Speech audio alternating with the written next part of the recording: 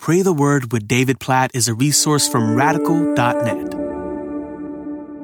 Psalm chapter 61, verses 1 through 3. Hear my cry, O God. Listen to my prayer. From the end of the earth I call to you. When my heart is faint, lead me to the rock that is higher than I. For you have been my refuge, a strong tower against the enemy. I want to just pray according to one of these verses, but then the next verse is so great. And the next verse, the imagery in these Psalms, is it not awesome? Now, don't use that word lightly. This picture of crying out to God from the end of the earth when my heart is faint. I am guessing some, maybe many people who are listening to this right now have faint hearts. Is anybody weary, tired, discouraged? I don't want to be depressing, but I do want to be real. Many of us, if I can include myself in this, feel faint. And so to cry out to God and listen to the prayer from a faint heart, lead me to the rock that is higher than I. Oh God, take me up, pull me up to stand on high, to a rock that is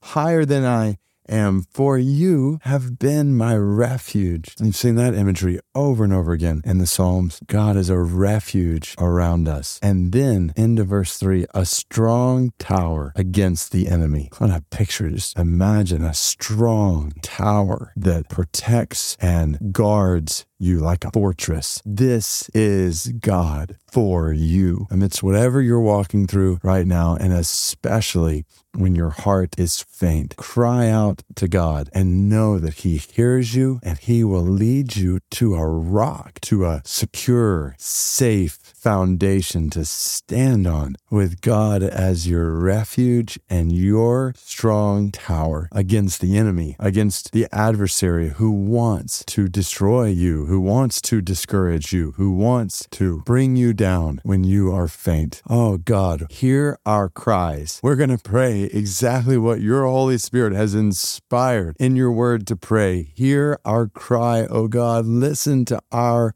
prayers from the ends of the earth, even from all the places where we are right now as we're praying together. We call to you from faint hearts. God, we just confess.